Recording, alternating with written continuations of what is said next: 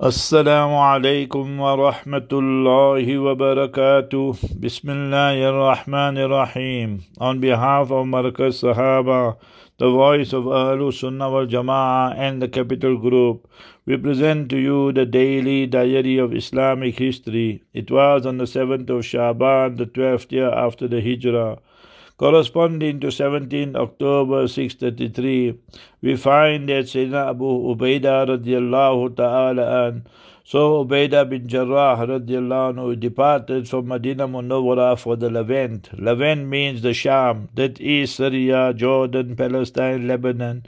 And if you study the history, you will find he played one of the major role in conquering most of these areas, and then he passes away. Sayyidina Abu Ubaidah bin Jarrah radiallahu an, Aminu Hadil Ummah.